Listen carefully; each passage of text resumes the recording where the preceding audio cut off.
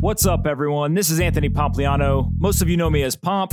You're listening to Off the Chain, simply the best podcast in crypto. Let's kick this thing off. Ajeet Khurana is the CEO of Zebpay. In this conversation, we discuss the Lightning Network, exchanges, business models, and the current environment for crypto in India. I really enjoyed this conversation, and I found that Ajeet had very unique perspectives. I hope you enjoy it nearly as much as I did. Storm Play is a free and fun way to start earning cryptocurrency in exchange for your time. You can simply go to the App Store, download, register, and then discover micro tasks that meet your interest, and you're rewarded with Storm Bolts. These bolts can then be converted and withdrawn into your favorite cryptocurrency, including Storm Token, Ethereum, and Bitcoin. Again, you can earn cryptocurrency rewards by simply playing new games and trying out cool new products. Go to the App Store today and download Storm Play. Anthony Pompliano is a partner at Morgan Creek Digital. All opinions expressed by Pomp or his guests on this podcast are solely their opinions and do not reflect the opinions of Morgan Creek Digital or Morgan Creek Capital Management. You should not treat any opinion expressed by Pomp as a specific inducement to make a particular investment or follow a particular strategy, but only as an expression of his opinion. This podcast is for informational purposes only. Bang, bang. All right, guys. I am here with Ajeet. Dude, thank you so much for doing this. I really appreciate it. It's absolutely my pleasure. Thanks for having me here. Absolutely. All right, so let's go through your background, and then we can talk about what you guys are doing at Zebpay and kind of your future thoughts on crypto. But let's start with background first. So I personally have been associated with the startup space for a long time now, decades actually. I have been entrepreneur twice, so I sometimes think I'm qualified to be called a serial entrepreneur. Got interested in crypto about 2014, thought it was absolutely bizarre and irrational, looked away, but could not keep my attention away. And in 2016, September 2016 to be precise, got very interested in it, started investing money, started digging deep, doing a Coursera course on it and the like. Met the founders of Zebpay shortly thereafter and started sharing my thoughts with them. They were India's largest exchange at that point of time. Cryptocurrency exchange, primarily fiat to crypto, doing about 2/3 to 3/4 of the market volume of all of India. And I helped them set up an industry association for all the players of India. There were attempts even prior to mine, but mine worked relatively well.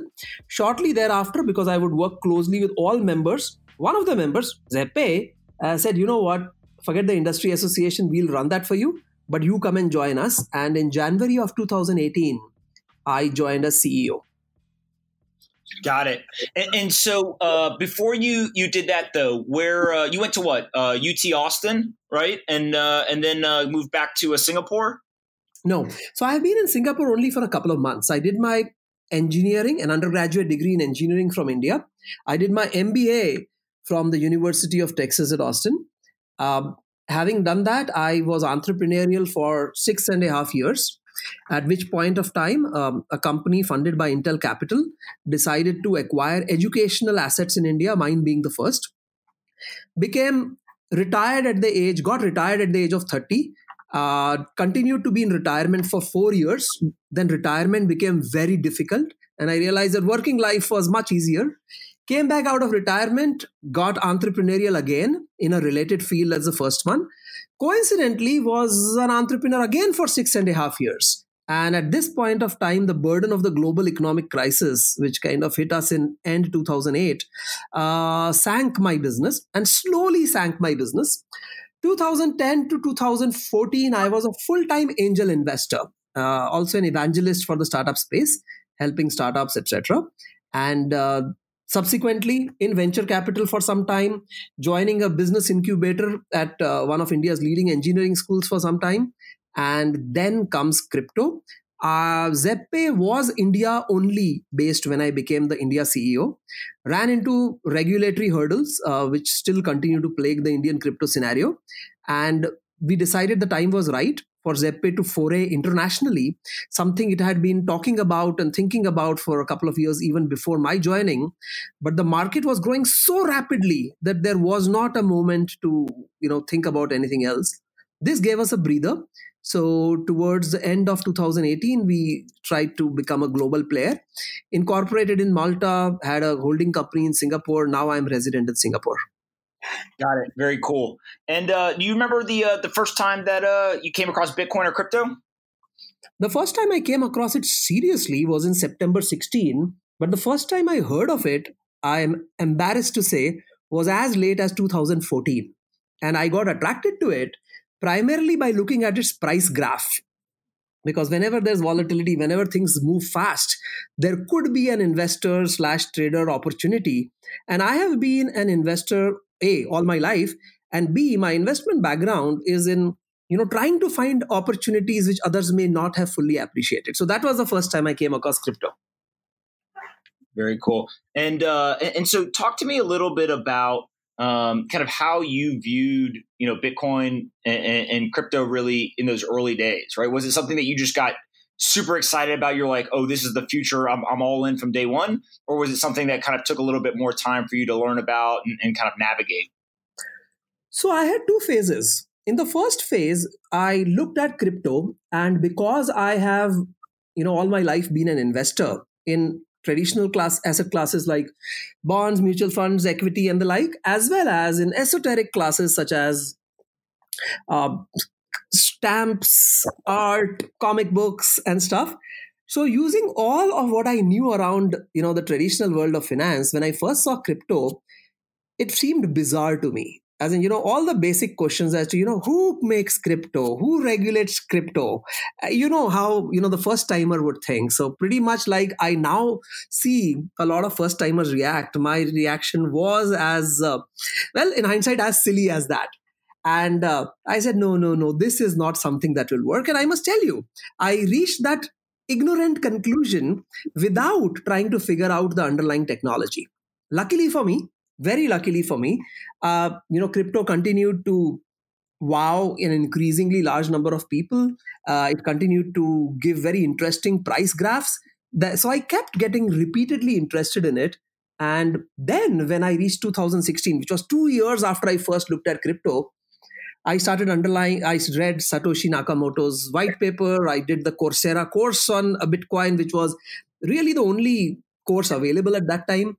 And I read up about it. I started talking to people and I said, gosh, how ignorant I have been for the last 2 years. And I realized that, frankly, it is not anybody's opinion.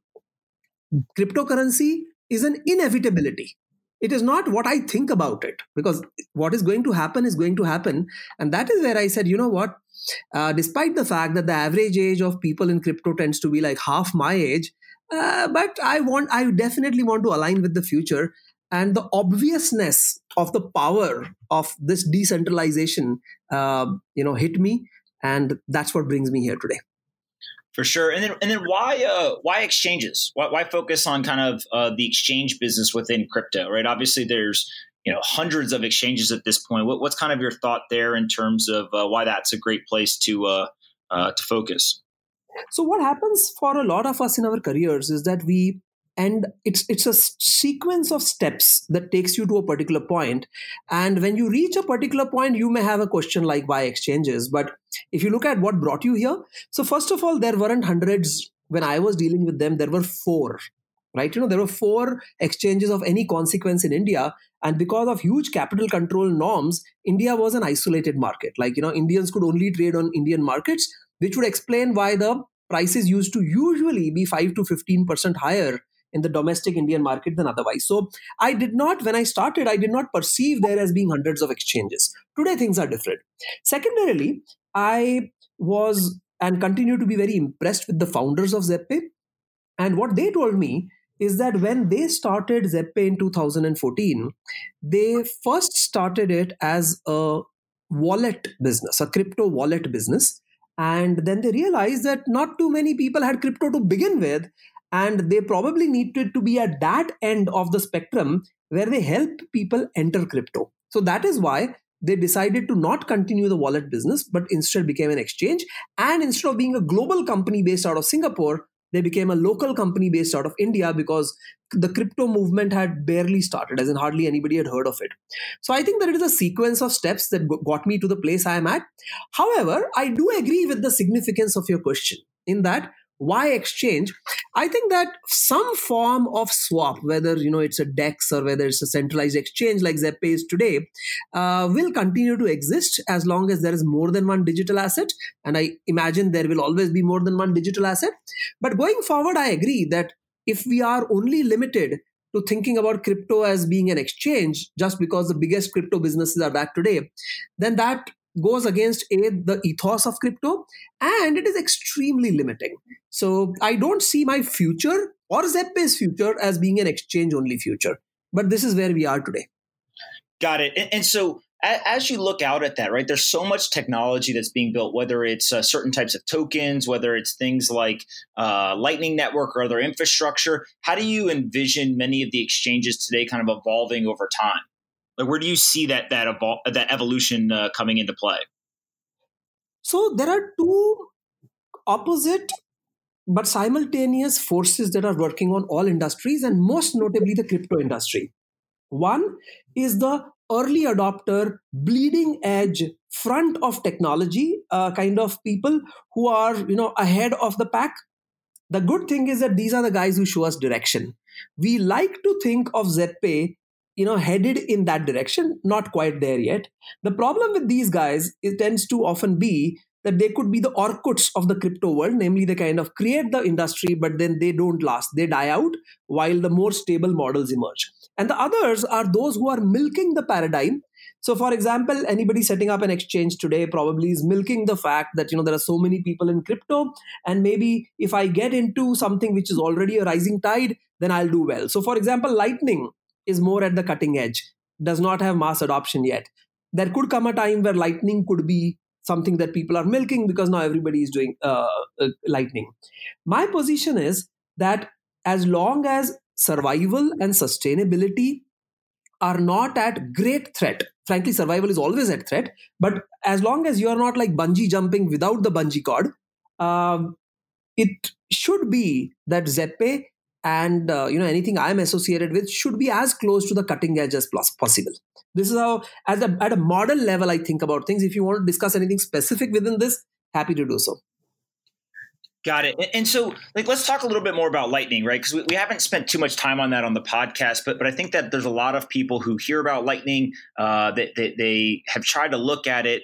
Let's really kind of dig into what's so exciting to you about Lightning, right? Yes, it's a layer 2 scalable solution, but what kind of gets you excited about the prospects of it? So let me tell you at a framework level, and then we can discuss Lightning specific. When I got into crypto, the number of people who were crypto naysayers was greater in proportion as well as volume than it is today. And one of the common complaints used to be that, what are you guys talking about virtual money? You can do like 8 transactions a second while the Visa network does, or somebody else does 2,000, or I don't know, however many. And Lightning solves that.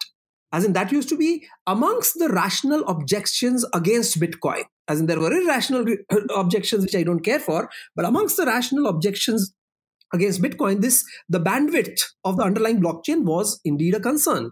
So the fact that Lightning, through being a layer 2 solution, actually solves that is huge for me.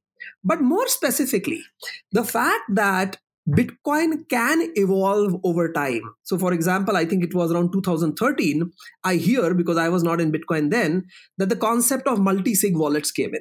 I hear that probably a little before that, when the concept of Satoshi dice came about, that is where the issues around bandwidth and block size started getting discussed, which were otherwise a non-issue. And the transfer fee or the withdrawal fee went from fixed, which was probably 100 sats, to variable. So what I like about all of this, ending with or coming up to a Lightning, is that this shows that this system of digital assets, you can call it the system of money, in a decade has shown greater evolution than most fintech systems have done in much longer than that.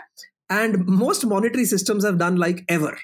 So that is what I like about it. Now, whether Lightning by itself will become the way transactions take place, I don't arrogate myself the right to crystal ball gaze so much, but it does have interesting opportunities. So that is the way I am viewing Lightning, as a tribute to how well or how clearly Bitcoin is poised to capture the future.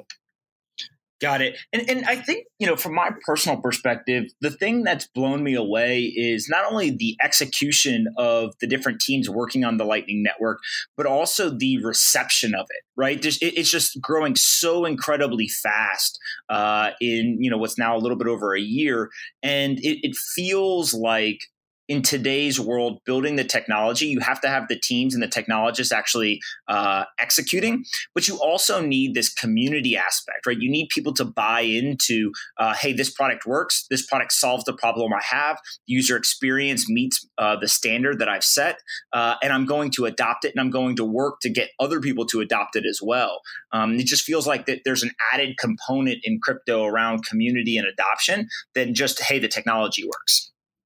So, this is beautiful you talk about that, because if I were to leave aside the naysayers who compare crypto to fiat against benchmarks set by fiat and then find that crypto did not turn out to be the fish that would climb up trees. But if I were to look at crypto as a technology, and I did my computer engineering way back in the year 1991. So I obviously have a lot of colleagues who are in the computer science space and IT space. One of the complaints they tended to have, or remarks that they tended to have, was around the fact that, hey, you know what? Blockchain technology isn't all that special, as in it's slow, it is redundant. And what is the big deal? As in, this is not as big as the internet. It's certainly not as big as cloud computing, etc. And what a lot of those people were missing out on was that if you were to think of blockchain only as a computer scientist, it is possible that you may not be as impressed as if you think of it as a social phenomenon. So the social dimension to blockchain, which is what you talked about it in the form of community adoption and community behavior, the human/social/community aspect of blockchain is what makes it so special. And it is people who miss out on this part and probably want to look at technical specifications only, who are probably never going to get it until the whole world has got it before them. So I absolutely agree with you. And the example I gave you around, how the Bitcoin protocol itself has evolved in, multisig and block size and transaction fees, and now Lightning and the likes. I think that is a great tribute to A, the community, and B, proves to me beyond doubt that this is something that is needed. So, for instance, in 1998, as a hobby, I set up what was called a Vortal. The most common word then was portal, which continues to be a word used today. But Vortal was vertical, local kind of websites. And we tried to sell stuff online in India. And we found that most people wanted to first touch, feel, and look at the thing before buying it. So these are the very early days of e-commerce. And people thought, e-commerce never going to take off. But there are certain compelling features about e-commerce that make it so attractive, and that's why it's grown, and traditional retail is at least partially threatened today. Likewise, I believe that the features of crypto, there is certain compelling elements around decentralization, about being in control, about not having to trust a central authority, and about the programmability and the smartness of how you can transact, that are so compelling that we know this is the future. And if you think about all the features I told you about, a lot of them primarily are important features only because of the social dimension to it. So that's great. Got it. And so as part of that social dimension and some of what you just talked about, it feels like there are different expectations in crypto than in traditional markets. And one of those that we're seeing at Zebpay, my understanding is kind of the zero fee model, right? So we see this with very few platforms in the non-crypto world, right? Things like Robinhood obviously kind of made this this model famous and workable. But to see this in crypto is very rare. Kind of talk a little bit about why you guys are doing that, how you're making that sustainable, and if you guys will continue to do it in the future. Okay, so let me get to the economics of how we can be a reasonable business despite zero fees. Because obviously there are some fees somewhere, right? I'll come to that in a second. But let me first talk to you about how you talked about the expectations being different in crypto and elsewhere. So here's the deal. I always think that the organization which will win will necessarily, by necessarily I mean in 100% of the cases, not in most of the cases, is the one that sets the rules. So, for instance, if I were to look at some of the problems I have with the exchange world, I'm not even going to get into the fact that I think that a lot of exchanges misreport their volumes, which is frankly a disgrace. Other than that, the tools used to get people to transact and just keep churning on the exchange, I don't think are really helping anybody. It's not helping the crypto paradigm. It's really not helping the traders.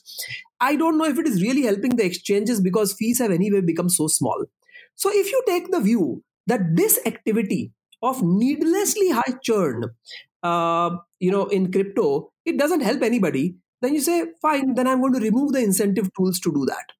Right? So if I am not going to make money just because the same person with, let's say, $100 transacts so many times that he generates $10,000 of trade, like in a day or in a week or in a month, then at least I know that I'm not contributing to needless churn. So I wanted to align myself with what I thought was a natural path of growth of the business. Secondarily, uh, uh, I also believe that if you think about empowering people, decentralizing of power, authority, action, responsibility, which is goes fundamentally to the crypto.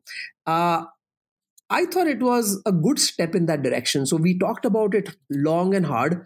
That is it really possible to develop an economically viable business model, one where you still run a profitable enterprise and bear all your costs, and not the kind that is just working on venture capital money or growing at a pace which is great but is not profitable. If it were possible to do that with zero fees, then that would be the greatest model, right? And Yep. we thought about that, so that's what brings us here today. Now the question is that how can you be a viable business? How can you sustain such a thing? Pretty much like the example of Robinhood you gave. So if you go to Robinhood and you look up their fees, there is a large number of fees that they charge or fees that they earn, and none of those are transaction fees. So we said, okay, this is good. I likened it to, let's say, a low cost airline. Now, if a low cost airline says, if you want to fly from point A to point B, I'm going to give you like a ticket in $50 or $100. And then when you showed up there, they say, yeah, in addition to those $100, you need to pay me a fee for entertainment, for breathing the air, for using our time. And then you realize that, they're charging the same fees, but in a different name. Then this is just a gimmick. In fact, it is very misleading. But if they were to say, you know what, I will take you from point A to point B for the $100 you gave me. I will not charge you anything else for this purpose. But if you wanted other things, then I'm going to charge you for that. Right? So something like what in the app world would be called a freemium model. So we haven't introduced these freemium features yet, but looking back at the last couple of years of Zebpay's experience in India, we saw that the transaction fee, which is the commission that the exchange charges on the orders executed on its order book, accounted for about 80% of our revenues. Then there were some other sources such as getting a little bit off the withdrawal fees, which is the crypto mining fees or transaction fees, authorization fees, whatever you want to call it. Some part of that would be left behind because we would not, we would sometimes charge a little higher than what the network was charging. Then some amount of treasury management, intelligent financial management, etc. All of these other fees would end up accounting for about 20%. So I said, what, if we can keep that 20% constant, forsake the 80%, I just need to have 5 times more the volume of business. So my 20% into 5 still gives me the same revenue as the 100%.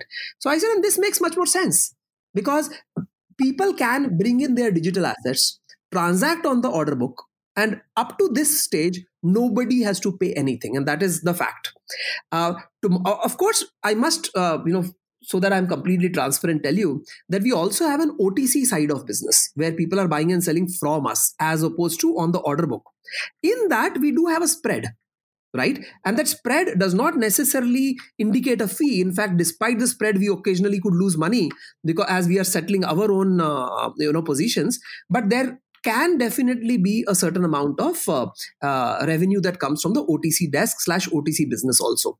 So I think that being a bigger player, not charging exchange fees, having certain other fees. And by the way, today we don't charge custody fees, we don't charge inactivity fees. We have not started charging a lot of the fees, which I think that this industry can bear. For instance, when Zebpay was fully operational in India, we used to offer 24/7 phone support, and that used to be free of charge. Maybe that is something that could be charged. So we said, you know what?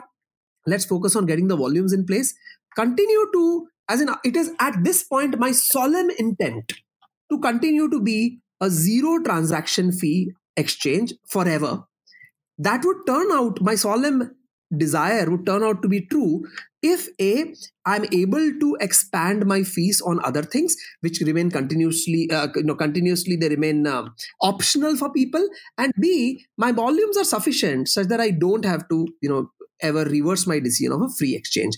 In addition, I must tell you, I think that the time has probably come when we are already looking at zero or even negative maker fees and close to zero taker fees, with 0.1 not being exception to the rule. 0.2 probably is what most exchanges charge. I think we are already at zero. It's just people's unwillingness to accept that zero is the new normal. And do you feel like everyone will go to this model, or do you think that it's just that there's certain jurisdictions or geographies where this is going to work, or does this actually become the standard across the globe? I think this is where crypto will be different than, let's say, a zero fee stock broker. I think that this should become the norm across every place. And if you think about it, let's say Zebpay starts doing really well, as in its account, it's a top 10 exchange in the world, and we are charging zero fees. How does that make the remaining 9 in the top 10 feel? Or how does that make the remaining 49 in the top 50 feel? Right? So people will notice that here is an exchange which created a compelling argument. Maybe this is a model we should look at. So there's a second exchange which takes it up. And let's say that does well too. I think that economics has this invisible hand which causes common sense to eventually be accepted. The reason I think that in the stock market world, things were a little different than in the crypto world is the larger brokerages, or what they call the full service brokerages, offer services which a certain category of investors values a lot, right? Because there are these hundreds and thousands of stocks to choose from. There is people who will try to club them in forms of ETFs, mutual funds, etc. So I think that the opportunity, the empowerment that the person in the stock market has, of course, I'm not referring to a Warren Buffett-like person, is relatively low, while people who are getting into crypto, at least the 5 to 10% who have aligned themselves with crypto philosophically, I think are very empowered. So this is where I think everybody will eventually head. Got it. And so as part of that, right, let's say if you take Zebpay, at one point, and I don't know if you guys still are, but at one point you guys were the largest crypto exchange in India. Talk me through how in India specifically, you guys build this sustainable model with zero fees. Does that force the rest of the market to immediately go to zero fees, or is this something that over time, people can kind of transition there, but it's not just like an overnight reaction to your guys' model? Okay, so I'll just quickly throw out 3 facts at you because there's a chance of miscommunication. Number one, we are no longer operational in India. Okay, we introduced zero fee several months later, probably as much as about 7 to 8 months after we had discontinued Indian operations. So in India, Zebpay doesn't operate anymore. There's no exchange who's licensed to use the name Zebpay and all of that. So I cannot comment on how India would react if and when Zebpay restarts there and has a zero fee model. That remains to be seen. As far as so if that is the case, what does your question become? So let's talk about India, actually. Let's kind of go deeper on why you guys aren't operating there. Maybe just give everyone an overview of what's transpired in the last, kind of year and a half when it comes to crypto and regulation in India. Absolutely. So one of my favorite topics to talk about, right? Because not just have I been a significant player in that, it has affected me at an emotional level. So let me tell you what happened. So pretty much like regulators around the world, the first reaction of the Indian regulator was to pretend that crypto doesn't exist, right? As in just look the other way, that these children are playing something, they'll go away. And we refused to go away. Then the numbers started looking so big that they got worried as to, oh my God, something really serious is going on. And naturally, because of crypto being a new field, there will always be people who will come in and try to exploit the situation in some format of a Ponzi scheme or some scammy giveaway or something along those lines, which continues to be prevalent around the world. So some bad actors come and somehow start defining the space. The police, law enforcement, etc., start looking very closely, and they can then distinguish that there are these good players and there are the not good players. So that Zebpay clearly not just became a good player, but a dominant good player. Then comes the question of banks getting active. In fact, I always tell people that crypto players or market commentators sometimes believe that regulators are the biggest problem for the crypto world. In reality, bankers are the biggest problem for the crypto world. So what started happening is that bankers started shutting accounts, not just of crypto exchanges, but bizarrely, even of individuals who were buying crypto or selling crypto. Now that goes out of hand, and you should understand this in the backdrop of the fact that the government of India had not until then, and has not until the time of today, as in until the time of recording this podcast, taken any view on the legality, illegality, methodology, policy framework, or regulations around crypto. So the government has taken no view. The central banker had, until a certain point, not issued any notification as to how it views crypto, but banks started acting all by themselves, which creates chaos. And as the level of this chaos increased, one fine day, which was almost exactly a year ago, because I remember my founders were away to New York City in end March, early April of 2018, when the central banker said that in a certain time frame, which was 3 months from then, all central bank regulated entities, which includes basically everybody, credit cards, payment gateways, digital wallets, banks, and all the rest, would have to cease offering banking and any other financial services to the crypto industry, which we found was very offensive. Now, if India had taken the view that crypto is illegal, now, I don't even know what it would mean if somebody said crypto is illegal, but let us just try to not dig deep on that. But suppose India had taken an adverse view at the government and policy level, then I would understand the role of the central banker saying that, you know what, we are not going to support you. But until this point, it was only the central banker who took this position. We tried, we met everybody, but you should also know that when it comes to the government, whether it's a securities regulator, money regulator, enforcement regulator, export regulator, capital control regulator, Zebpay was always in touch with all of them, because we felt it was our moral obligation to do that as, you know, the market leader. So we talked to everybody and realized that we had reached an impasse. So we went to the Supreme Court, had to spend a lot of money on a case that, by the way, has still not reached its conclusion. And there came a time where all our bank accounts were shut. We briefly explored the possibility of being a crypto to crypto exchange. That did not fly. As in, it was a very small business, because the Indian market was almost exclusively, probably 98+%, a crypto to fiat market. And then the only remaining opportunity for us, which I believe all players other than Zebpay took to, was to become a peer-to-peer trading platform.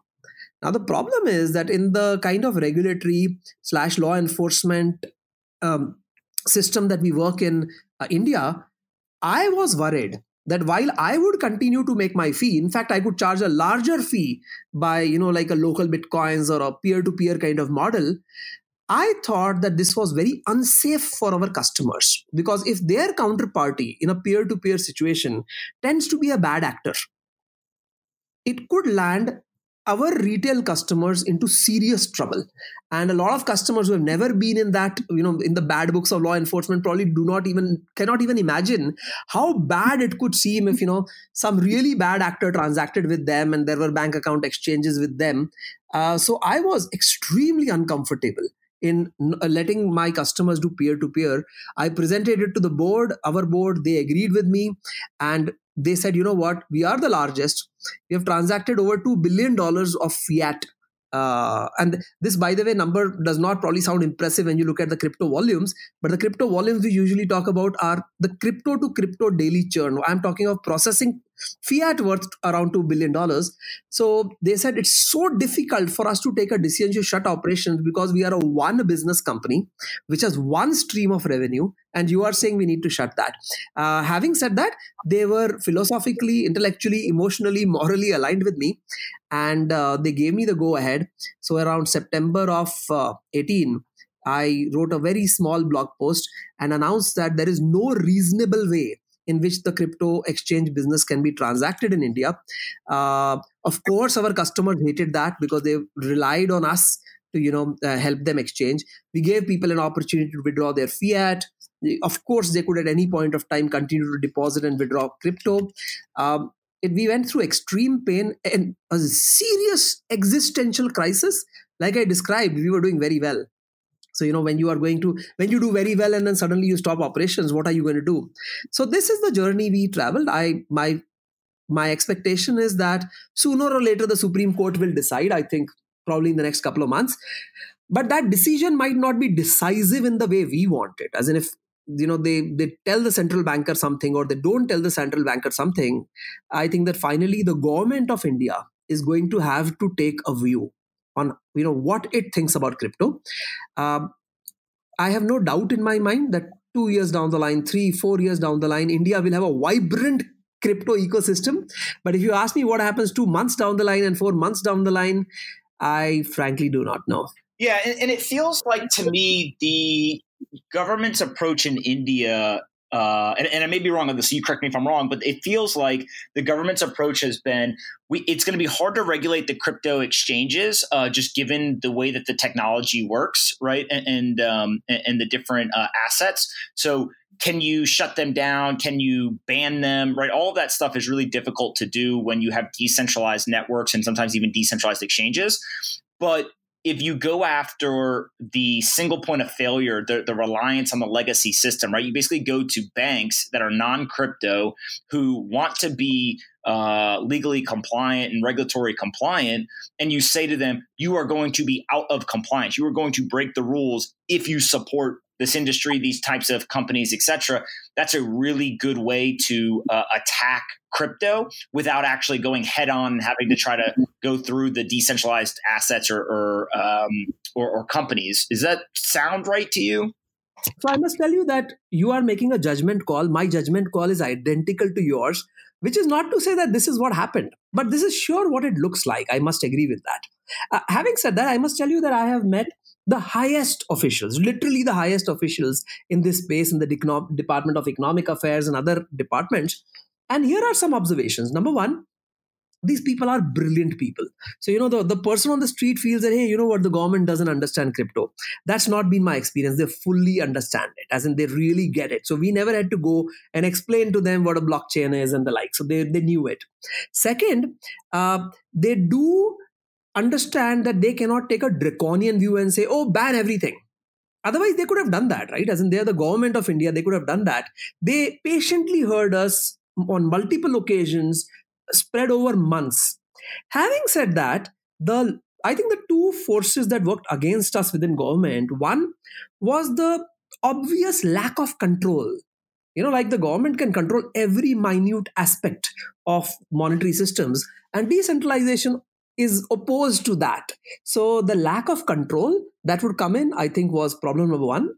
And problem number two were all these people, and I hope you share my irritation with that, who say, oh, blockchain is great, but crypto is stupid. You heard that, right, Pomp? Yeah, of course. And it's, I mean, look, part of it is, they haven't put work in. When I hear that, right, the people who are saying it, they haven't put the work in to understand the nuances and the reliance of, let's say, Bitcoin on a blockchain, right? Some of it is ignorance in terms of, it's not even that they haven't put the work in, they don't want to put the work in. And then other pieces of it is they actually understand the nuance. It's just that's what's safe, right? That is what their peers or their customers, their employees, their partners, that's what is kind of cool in that community, right? And so I think that there's a whole bunch of reasons why people arrive at kind of the blockchain, not Bitcoin, position. But in my experience, pretty much everybody who onboards into crypto and Bitcoin, they go through this evolution, right? It's, this Bitcoin thing is interesting, but low probability that it's successful. Then it's blockchain, not Bitcoin, right? Then it comes kind of full circle, and eventually it is, Bitcoin is highly likely, and this blockchain thing is also very real, and there will be many applications of it. Absolutely. Right? But you have to go through that kind of learning evolution or journey to really appreciate the technology and the impact it can have, I think. Absolutely. And you must also know, it's related to what you said, but this nuance gets missed a lot. When I'm talking to a decision maker in any government or any regulator, they are obviously and rightly so consulting a large number of stakeholders. There really is no owner of Bitcoin who says, I am the owner of Bitcoin or I am the originator of Bitcoin. And here is me talking about Bitcoin. But on the other hand, if you talk of the private blockchains, so the people who sell private blockchains, as opposed to public blockchains, are the information technology companies, the large software services companies, the tech consulting companies, who stand there and say, you know what, we will help you set up tokenless blockchains. We will help you harness blockchain technology in a private, closed user group method where everybody pays for participating. Thereby, of course, largely getting rid of all the benefits of blockchain. But because they do come up with tokenless, coinless, centrally controlled blockchain architectures, it allows regulators and decision makers to at least partially believe that, you know what, it seems like I could avoid the so-called evils of crypto, but still harness the joys and fruits of blockchain by going the private blockchain method. And that is probably where we are in the Indian regulatory framework. And soon it will become obvious, right? As in, this is a force of nature.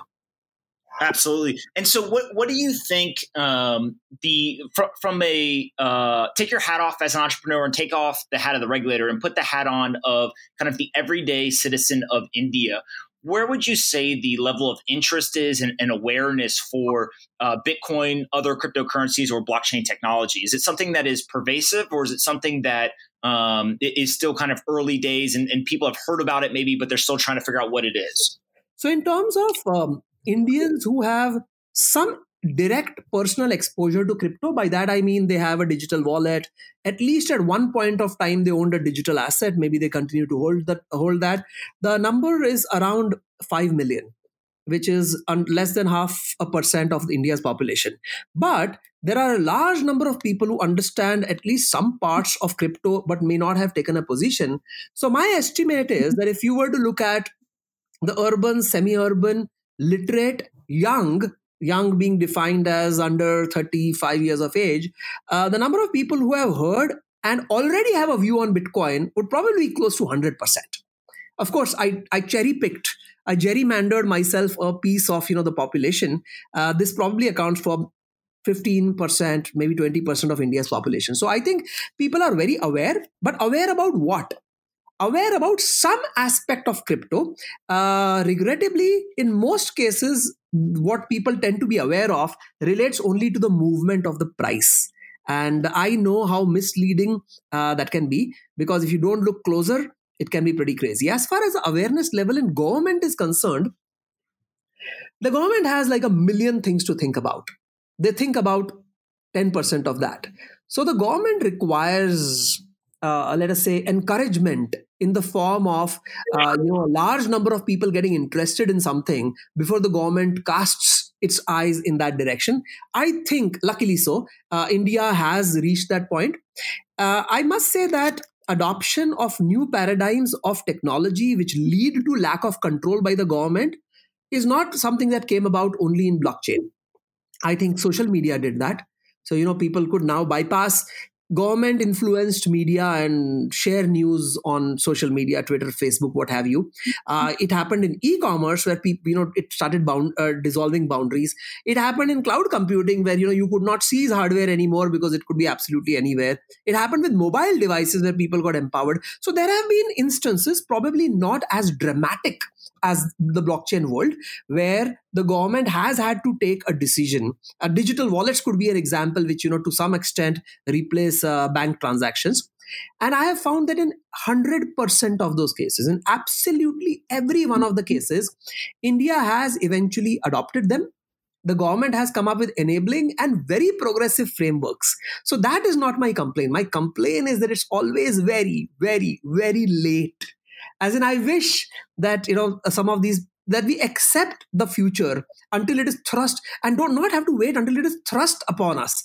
As in, accept and forecast, be visionary in what you do, as opposed to have reality thrust down your throat. So that is, the way I look at it. Got it. That makes a ton of sense.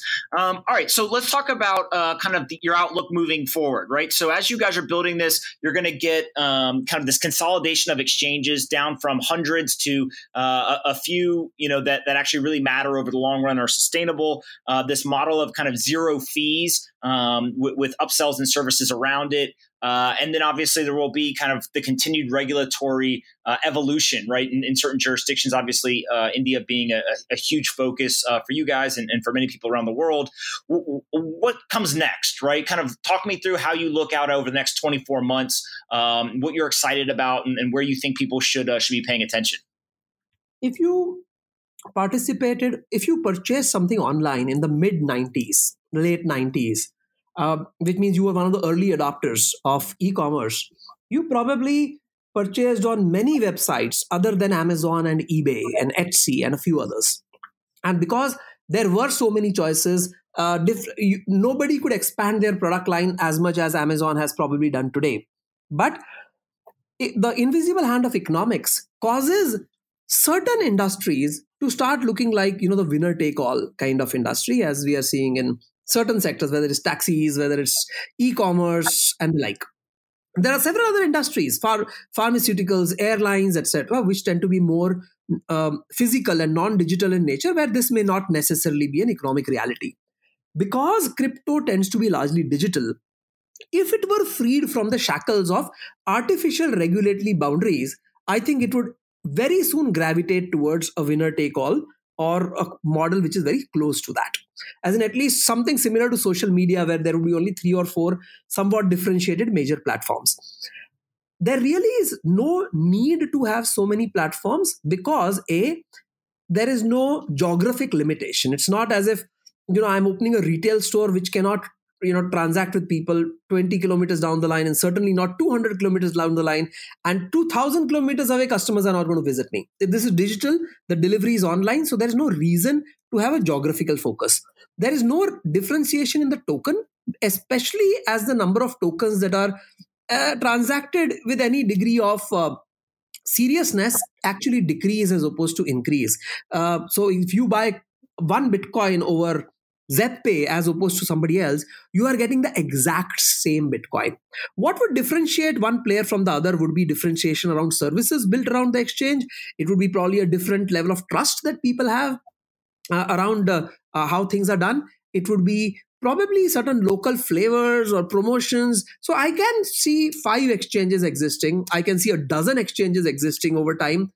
I cannot see much more than that. And this too, I'm talking of the period for which centralized exchanges will remain popular. When decentralization starts becoming more real, it is real today, but I mean in terms of adoption and overcoming some of its limitations, I think that, I don't know, probably we may have still fewer exchanges. So I think this path is natural. If other people in the industry also accept this, because they will sooner or later, as people start shutting up, there might be an opportunity for exchanges to work collaboratively, start merging with each other, have stock swaps. I think that is an inevitability. At Zebpay, I continue to remain very open to any such possibility. I don't see a need for all of us to have a similar customer base, offer a similar customer experience, selling an almost identical product. So I think that M&A going forward is going to be the name of the game. My prediction is that we may go through 2019 without seeing some of those forces coming into play, because if the crypto winter thaws, we'll once again be growing very rapidly. But I think we are not going through another business cycle without going through a huge consolidation phase. Got it. That makes sense to me. Before I wrap up, I always hit rapid fire questions. What's the most important company in crypto other than Zebpay? Other than Zebpay, today it is Binance. It used to be Coinbase. Why Binance? That does not sound like a rapid fire question. It sounds like an analytical question. Well, here's the thing. I'll tell you what I don't like about Binance. Because the reason I tell you what I don't like is frankly because I like most of the rest. So the shorter answer is I think that, Binance has made it difficult for some others, such as us, who are highly compliant. As in, I think of Zebpay as a highly compliant exchange, and the fact that, you pretty much get away with very low levels of KYC, if any, I think is what Binance has used in the past. Going forward, I don't think it will be able to use that as an advantage. Other than that, the way it has created customer experiences, evangelized crypto, I think is quite creditable. I have forever been a fan of Coinbase, so I regret the fact that I did not say Coinbase.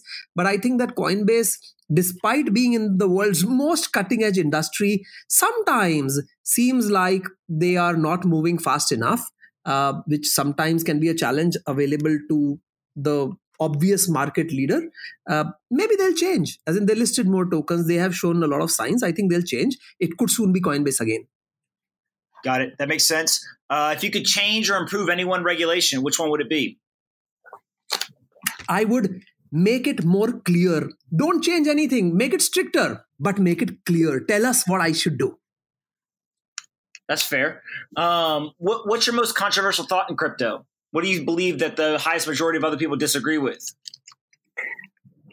Okay, so I'm going to say it. Maybe you'll say it's not too controversial, but I think that going into the distant future, it will still remain Bitcoin in number one position.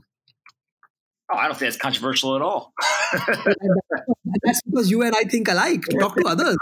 Talk to XRP believers. Talk to the Ripple believer guys. They are like, oh, what are you talking about? It's Ripple all the way. Then, of course, somebody will come and say BCH is the real Bitcoin, not to say Ether. Oh, smart contracts. You know what? You BTC guys don't know what that is all about. So I don't know what proportion believes in what, but I don't think I'm a Bitcoinist as some of my founders are, but I am probably a maximalist nonetheless. Got it. What's the most important book you've ever read? So whole life, the most important book I read was E-Smith, the E-Myth. What is that book? I've heard of that. So actually, I read this when I was still a student. So, it's made the most impact on my life. E-Myth stands for the entrepreneurship myth, a book which tries to tell you that entrepreneurship is a myth. It takes the negative approach to encourage people to be entrepreneurs and tells you about how entrepreneurs fail all the time. And in telling you why entrepreneurs fail, the obvious lessons you draw or how not to fail. So I read this up in my late teens or early 20s, made the maximum impact on me, and I decided that the only thing I ever wanted to be was an entrepreneur. So that's the book that had the most impact on me. If you want to know a more recent book, it would be the Douglas Adams Hitchhiker's Guide trilogy, which actually had 4 books. If you really expected me to list a crypto book, I'm sorry to disappoint. No, you're all good. Aliens, believer, non-believer, think they're real? 3 answers. 1, yes, believer.